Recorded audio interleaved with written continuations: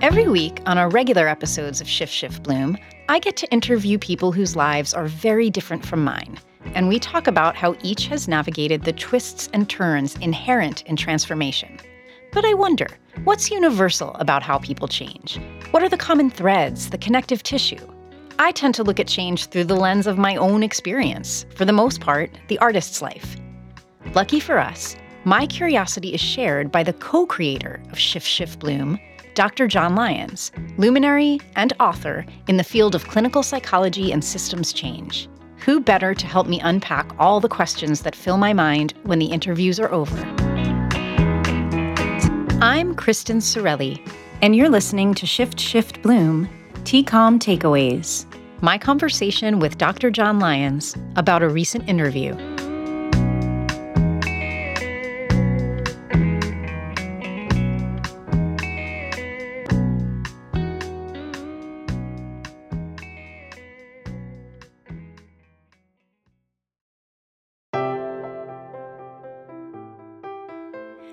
Welcome back to the TCOM studio. We are here with Dr. John Lyons to record our last TCOM takeaway. And this week's episode, I interviewed an African immigrant who we are calling Leonie. And I'm very interested to hear your take on our conversation, Dr. Lyons. Welcome. Well, so the last session of season 1, Kristen. So hopefully we'll be moving forward with season 2 in the not too distant future. Anyway, what an incredible interview. I mean, her story by itself is compelling and fascinating, but it's also incredibly nuanced. And your interview with her touched on so many things that are thematic, both in terms of the interviews before and in terms of just life. I think it's very, very rich in terms of the implications of the things that she was talking about and so forth. I got to tell you, if I ever needed an OB-GYN, I would love to have her. I mean, she seems like she would be extremely competent. So yeah, that's interesting that you say that. I know a little tongue-in-cheek, of course, because you don't need an OB-GYN, but there's an immediate feeling with her the minute you see her that I'm trying to find the words to describe it. Like, she has this energy that just puts out to the other person, you're okay. You know, she has this really deep vibration of safety, you know, and care. Well, I was quite impressed with her, and I was impressed with the story, and I was impressed with the interview. So I enjoyed it actually an enormous amount. And I do have some takeaways. So yeah, where do you want to start? 6. So, one is sort of on the lighter but deeper notion. I mean, it's kind of it's also nuanced. So I flashed, this was a power couple, right? I mean, she's a very smart lady. Yeah. She married a very smart man. They're both successful and powerful. They dated each other for a year before they got married. I mean, so I flashed, apologies to Forrest Gump, but it made me think, relationships are kind of like a box of chocolates. You just don't know what you're going to get. And the fact that it turned out so badly, despite, doing all the right things, right? I mean, there's nothing you could tell from her early story that would be signs that would be a problem. It just developed one-to-one, which is why I think people should not beat themselves up when they find themselves in relationships that are no longer satisfying, because life intrudes and things happen, and it's not anybody's fault necessarily.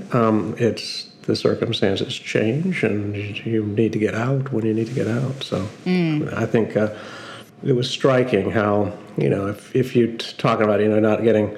you could say, I get married, and a month after I met him, it was a whirlwind kind of thing, and so forth and so on. But that's not the case. So, yeah, she did her due diligence. She did her due diligence, right? And so there's no real take-home from that. The take-home is that life intrudes and people change, and you have to change with it one way or the other. So you do hear her say that she should have known, and that there were tiny, I don't even think she called them red flags, but just sort of her sense of seeing his friends, so, and I don't disagree with you that she is not to blame. But I think from her perception, there is a sense of, I should have known. Well, it'd be impossible to go through something that ugly and not have second thoughts about what did I miss, Sure.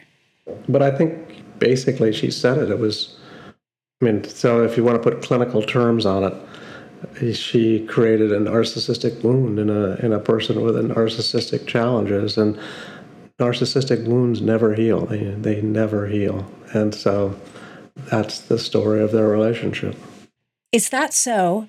Narcissistic wounds never heal. So if you identify that you're with someone who's a narcissist or maybe a sociopath, that's not going to ever change. Well, so if you're dealing with somebody who's a narcissist and you do something that directly threatens their very sense of themselves, they will never be able to forgive you, ever. That's what that means. Narcissistic wounds don't heal. There will never be forgiveness. So you could get them to not be hateful to you if you, made up to them, and agreed that they're right and apologize for your mistake, so to speak. But you'll never get them to own their mistake, and you'll never get them to forgive you when you wound them. So you see this, people say that our former president is a narcissist, and you see that in him. He's not really capable of forgiveness unless somebody comes and kisses his ring, and then he's able to do that. But if they don't, then the rage never goes away. It just never does. That's why she had to move 2 continents, right? She's smart. Yeah. It's, because it's the only safety that she could ever find. Yeah. Thank you for clarifying that. What's number 2? That actually was number 2. So the number 3 is a really interesting and complex one, and I'm a little bit hesitant to even go there with what I do and who our audience are and what you do and so forth. But there is this emerging trend and theme, and she spoke to it as eloquently, as articulately as anybody, that this sort of, I'm going to call it, I've been looking for a word to describe it, so I'm going to use a label. I'm going to call it psychotherapeutic elite. This idea that you need to process things and you need to deal with your feelings and you need to kind of understand things. You need to kind of, sounds like you're angry, kind of discussions about stuff in order to get through things. And if you listen to her carefully, no, actually, you need to understand what you need to do and you need to do it. And if you spend too much time processing it, she could be dead, right? She could, or her kids could be taken, right? And so sometimes you just have to do it, and processing it and thinking it through and understanding how you feel is maybe not to the point. So I thought that was really, and several other interviews have spoken to the same basic idea. In the moment, that sort of psychotherapy kind of view of the world may actually be destructive if you pull the thread completely. It's certainly at least not helpful. So I was struck by that. You just have to do it. And if you think about what she just did, she understood that her kids were her priority. And then she made her decision to do what she had to do for her kids. And everything else just kind of flowed from that. It all worked out for her, but I'm sure it was hell. But she didn't spend a lot of time processing it. And I would wonder if that's not probably a really good thing. Right? So because if you spent all your time processing it, maybe you would be unable to act. And that by not processing it, you're freer to act. So that would be a hypothesis that is bouncing around in my head. Yeah, it kept coming clearer to me as she was speaking that she had developed something, an instinct, just like a real fast way of thinking, a real fast way of, I'm going to put quotes around processing, but there's no time to feel feelings. Sure, maybe I'll feel them later, and maybe they'll have an impact, and maybe the impact will be bad or good, and maybe I will have to process them later. But right now, this is not the time to feel feelings. This is the time to make huge decisions quickly. I mean, some of it, I wonder, Dr. Lyons, if some of that is adrenaline and we all have access to that when we're in these really dangerous situations, we might make quicker decisions. But for most of us who aren't dealing with life-threatening situations on a daily basis, we get really caught up in our feelings and feeling the feelings and thinking about the feelings and unpacking the feelings in order to get to some decision. And she just didn't have that luxury. Right. The question is, what's the more helpful strategy, right? So that's what I began to question, right? Is this notion that unpacking your feelings and sorting them all through, is that actually helpful? Or is that just kind of epiphenomenal to life and just a kind of a distraction and give us a reason to not do anything? It's sort of like, anyway. So that's the provocative thought that I got from this particular thing. It's counter to a lot of stuff that we preach on a regular basis in terms of helping people, right? And it's counter to most of the insight-oriented psychotherapy kinds of approaches in certain respects, right? But it's not counter to what we know about brain biology, and it's not counter to what a lot of people talk about in terms of them making difficult decisions in times of duress. So I just was struck by that and kind of wondered, and I think that might be something that we want to pull a thread on to take a deeper dive into this kind of notion, is that what's the best way to support change, right? I mean, I'm beginning to think from listening to all the folks we've talked to, it's knowing what you want to achieve and then going for it and not having a lot of thoughts about it, not have a lot of, certainly no second thoughts, just drive and do it. And it reminded me also, I flashed when I was a teenager, Cat Stevens, who's become Yusuf Mohammed. But he saved my life, actually, as a teenager, because I loved his music, and I listened to the words. And there was a song, wasn't one of his popular ones, but it was called Silent Sunlight. And the words were silent, sleeping horses heave away, put your backs to the golden hay. Don't ever look behind at what you've done, for your work has just begun. There'll be the evening in the end. Until that time arrives, you can rest your eyes and begin again. And there's a part of her story that reminded me of that song. Wow. That was a wonderful recitation. You know those lyrics inside and out. I know those eyes. Like I said, he saved my life. Yeah. It's funny because before we started recording, you were speaking of your wife and her gifts. And you asked me if I had them. And we're talking now about sort of this gift of insight, intuition, knowing. And I think that's part of Leonie's ability too. It's just that you could look at that as a gift. And what I think is underlying that, to be able to make decisions from just that knowingness, is trusting it. Not just really, really trusting it and saying, this is not going to lead me down the wrong path. And if it does, okay, I'll make another move there. But I know what I have to do right now on some level that cannot be explained, and in some way that doesn't need any further processing. And Greg Dyke said the same thing, but in a very different way and in completely different circumstances. But it's the same message, basically. You know what you want and you try to achieve it. And so I thought I just was struck by that. Are we on number 4? Yeah, and so that's the thing that you believe in, the thing that drives your decision making. So which is, she said, I always choose my children, right? I'm going to choose my children. So I think that core value, that core premise of her life was fundamental in her being able to change. I mean, she made some massive changes. She did, and she really illuminated that for me really beautifully when I asked her. She said, I could have chosen to continue to practice medicine. I could have put myself first, really. And I'm sure a part of her wanted to, but it was second on her priority list. And so that kind of clarity is really helpful.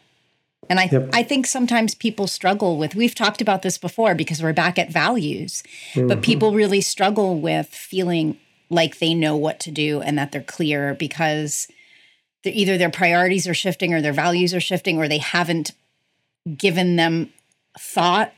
So this is a great lesson that's coming out. I love what you're already kind of leaning into with her, that somehow her story, and there's no intentionality on our part that we finished with her, but somehow her story seems to kind of make the threads of the themes of the whole season very, very clear. Yeah, I agree 100%. I was actually blown away by that as a part of my experience of listening to her interview. I mean, it's like, wow. So these are the themes again. Because the other one, and what my next point is, another one key theme, there's always a key relationship. Always.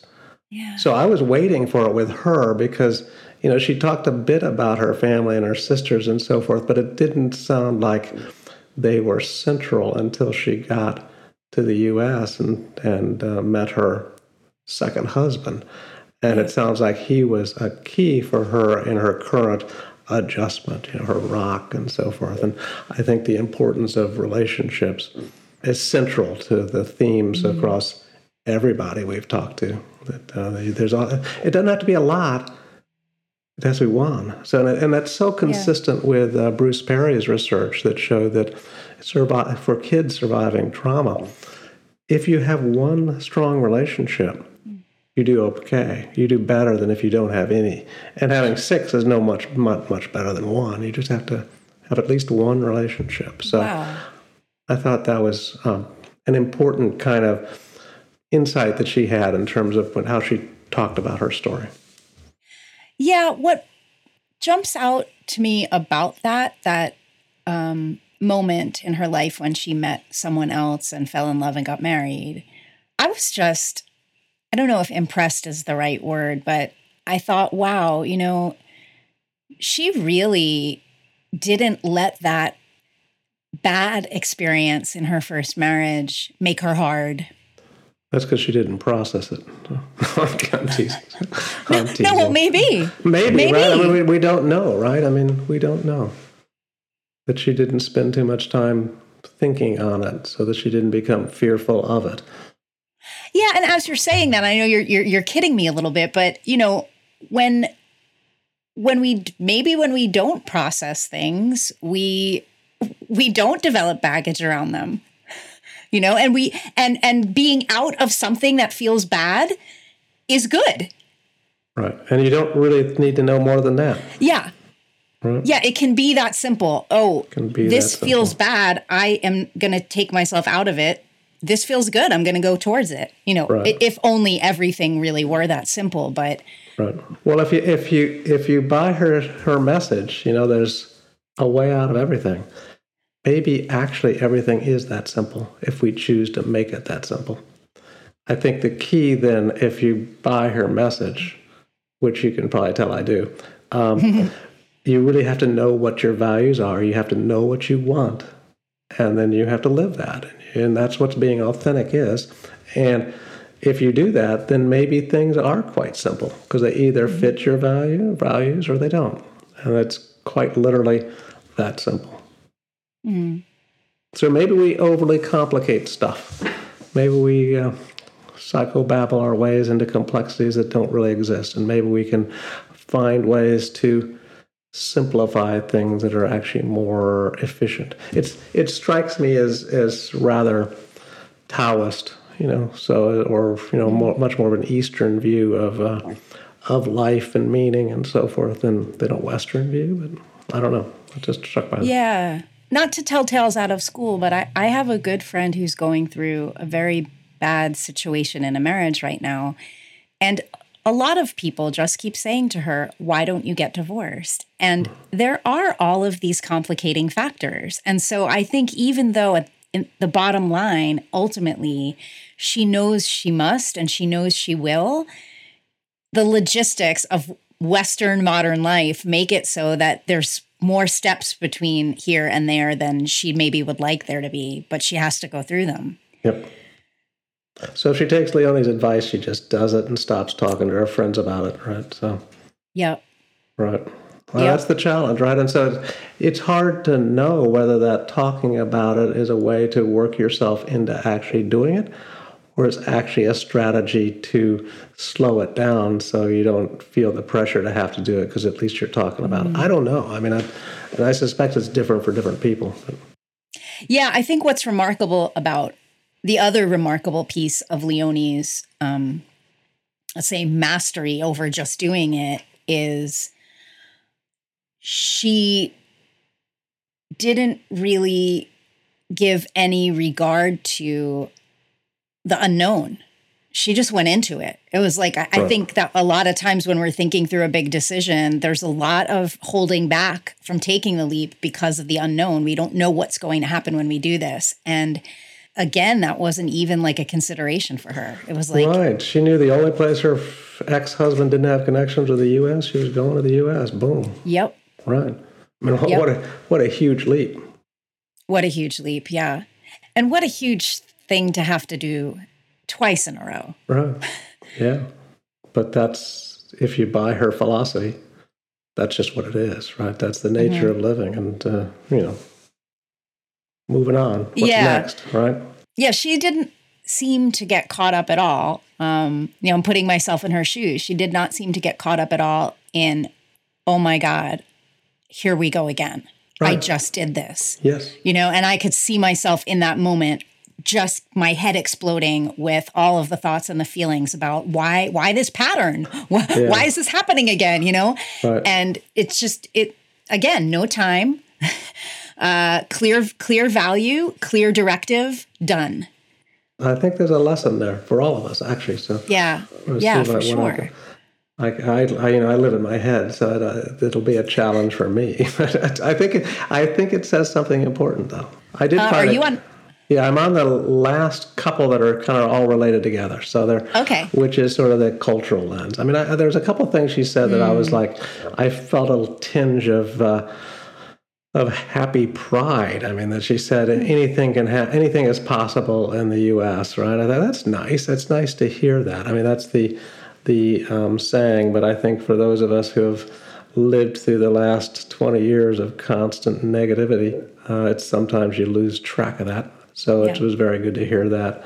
And she also said that the racism was less here than in Europe. Now, I don't know where she lives in the U.S., I'm not asking, and I don't know where she lived in Europe, and I'm not asking, but I always thought that's remarkable. That's also good news. I mean, not that there's no racism, right? But at least better is better than worse. So anyway, those two things were like little bits of positive that I thought, oh, that's nice to hear. So, but her whole discussion she used the word colorism, which I thought was so internationally accurate. Because if you really look, I mean, we call it racism in the U.S., but if you look at it in like Mexico or in South America or in places like the Philippines, it actually is discrimination based on skin color, the shade of your skin. The darker your skin, the more discrimination. So colorism might be actually the right word. But I was struck by her conversation about her experience in the lab.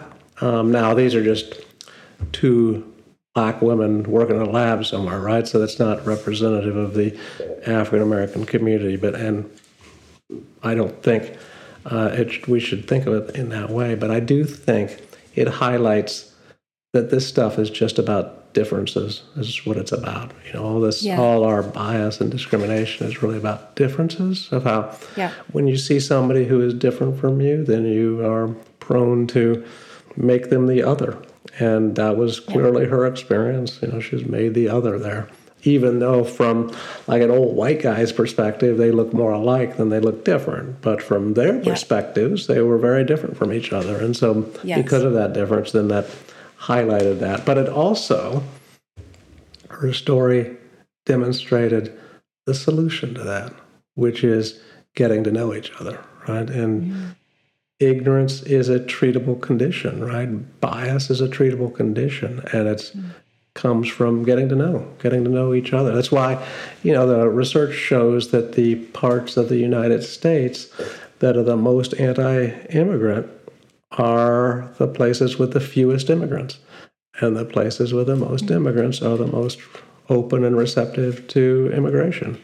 And that's that phenomena. If you live next door to somebody who comes from a very different cultural background than you find that great, you find that interesting, you find that enlightening. And if you don't, you find it scary that they might move in there because you don't know what it means. And so I think that gives us a window of how we solve this problem.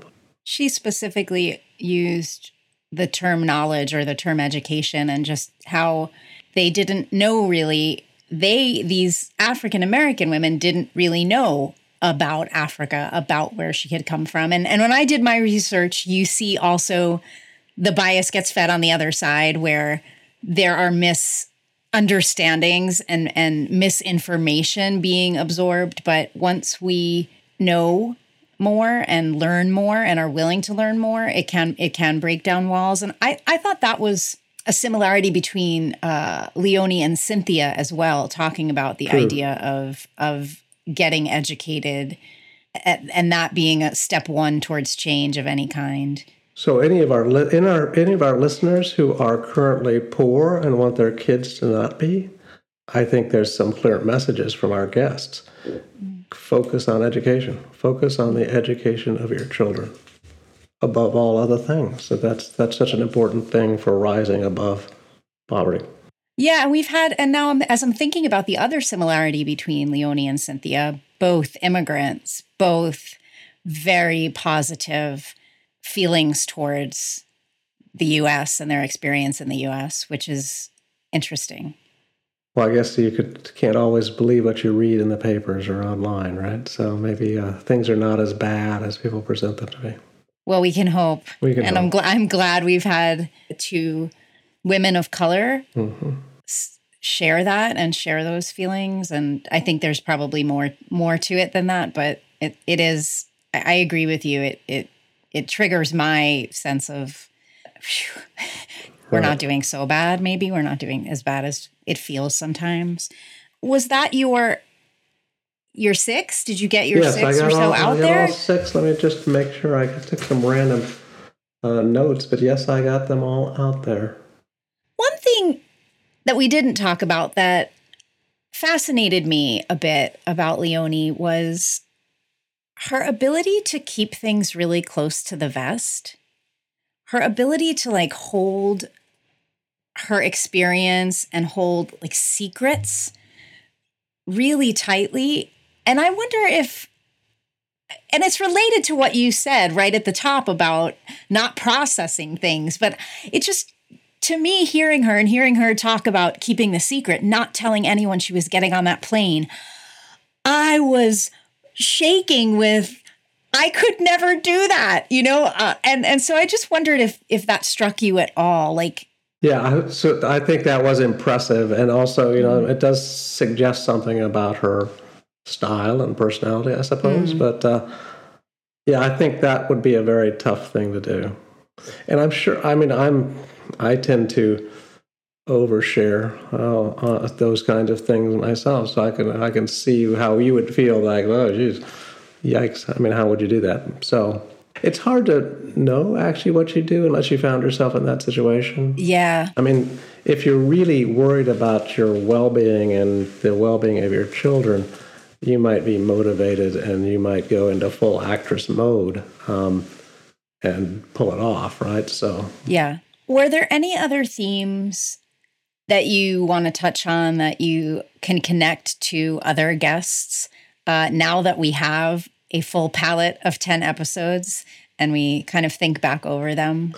Yeah, I think the relationship one is clear. So this is more like a recap than something new. I think the most profound is knowing what you want, knowing what you believe in, knowing what's important to your heart, and then doing it, and not, second guessing yourself and not kind of, just drive through. I think that's a theme across everybody. Some more clearly than others, but I think all of them had this kind of core idea of what they wanted to achieve or be or become, a core idea, very fundamental. And that's at a certain level, simple in that sense. Yeah. And I think that was so important. Yeah, and I think in each of their ways, And again, this was not really intentional in our selection of guests, but to me, it seems like sometimes there are too many choices in life, like around this idea of figuring out what you want.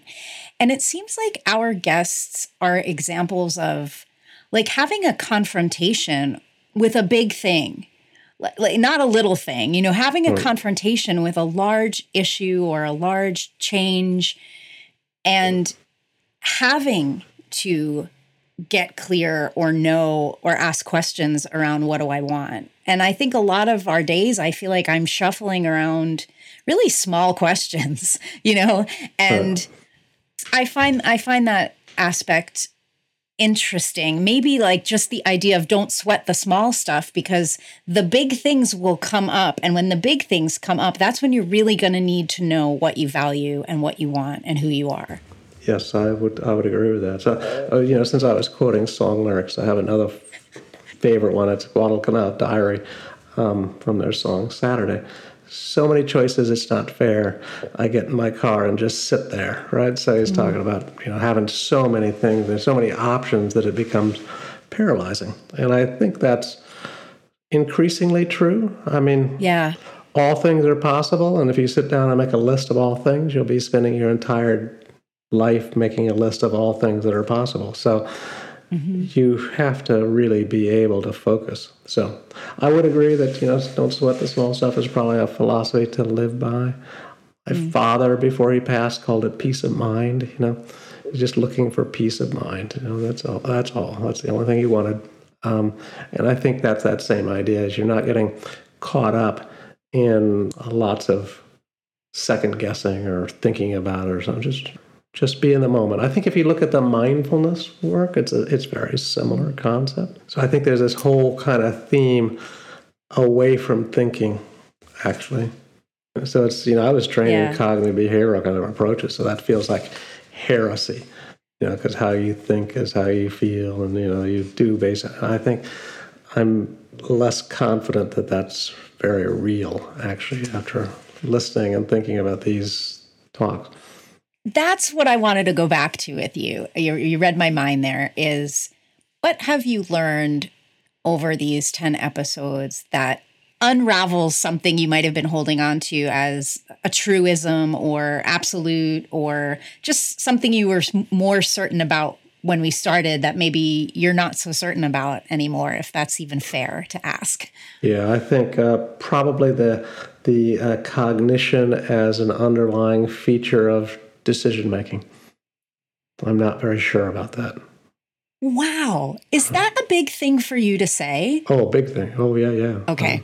That, in fact, because a lot of my career is about helping people be rational in their decision-making, because that's what we do in the clinical operations kind of work that we do, is teach people how to think about organizing information and making informed decisions on behalf of others. But in terms of applying that to yourself, I think there might be some limitations to that, right? So that's probably the biggest take home from these interviews for me personally, is like, okay, so what's the role of pre-conscious, unconscious, whatever you want to call it? I mean, non-cognitive is what I would call it. A non-cognitive processes in making good decisions. Old school, you'd call it, your heart or your gut or whatever internal organ you want to attribute your thinking, your non-brain thinking to. Do you think you will personally start to ask those sources the next time you need to make a change or make a choice? Well, the other realization I have is that's what I do anyway. I mean, that's what I've always done. I always use my intuition, for lack of a better word, but I don't necessarily apply that in how I think about working with other people. So I think it kind of returned me to thinking about how I do it relative to how I tell other people to do it. Okay. And the potential, I don't want to go so far as say hypocrisy, but the potential difference of perspective, that might lead you to say, okay, well, what's the limits of logical, cognitive, decision making. And because I think it's extremely difficult to apply intuitive decision making to someone else's life. Yes. In fact, I think it might even be unethical, actually. But when it's applied to your own. But what that means is we have to set things up to support people making those kinds of non-cognitive decisions for themselves.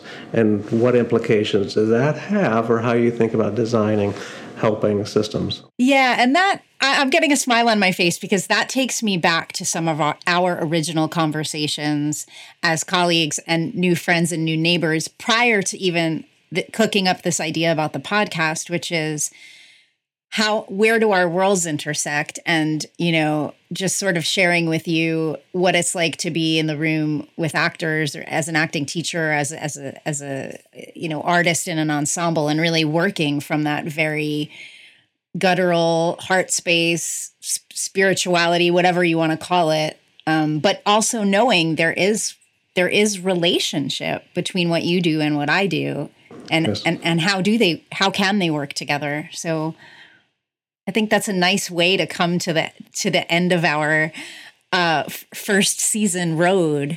And I just want to thank you so much for helping me in such a huge way make this happen and giving me the opportunity to talk to people I never would have sought out, just for fun. I've been moved by every guest, and I've learned from each one, and it's a real privilege to get to sit across from someone and hold space for their story to be told. And as Jordan said in the very first interview, people sharing their story is a gift. And it's a gift. So we've been gifted by these 9 incredible people that told their stories, and that I'll forever be grateful for. And it's been a pleasure, and I feel like I've learned a lot, and each new interview is something different. So I appreciate that. It's been a lot of fun. I'm hopeful that we'll have another season, and it'll be exciting to talk about what that will look like, and we'll keep our listeners posted. All right, I look forward to it too. Take care. Good to see you. Bye. Bye.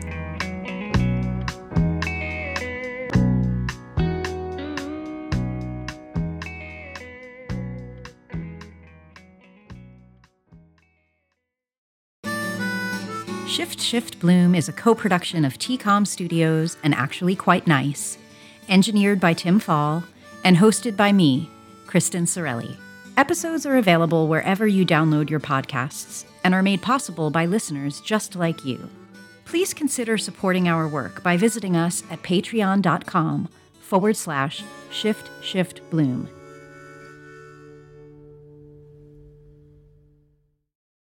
Shift Bloom is made possible in part by the Praed Foundation, a nonprofit organization committed to improving the well-being of all through the use of personalized, timely interventions, and provider of online training in the TCOM tools. TCOM is Transformational Collaborative Outcomes Management, a comprehensive framework for improving the effectiveness of helping systems through person-centered care.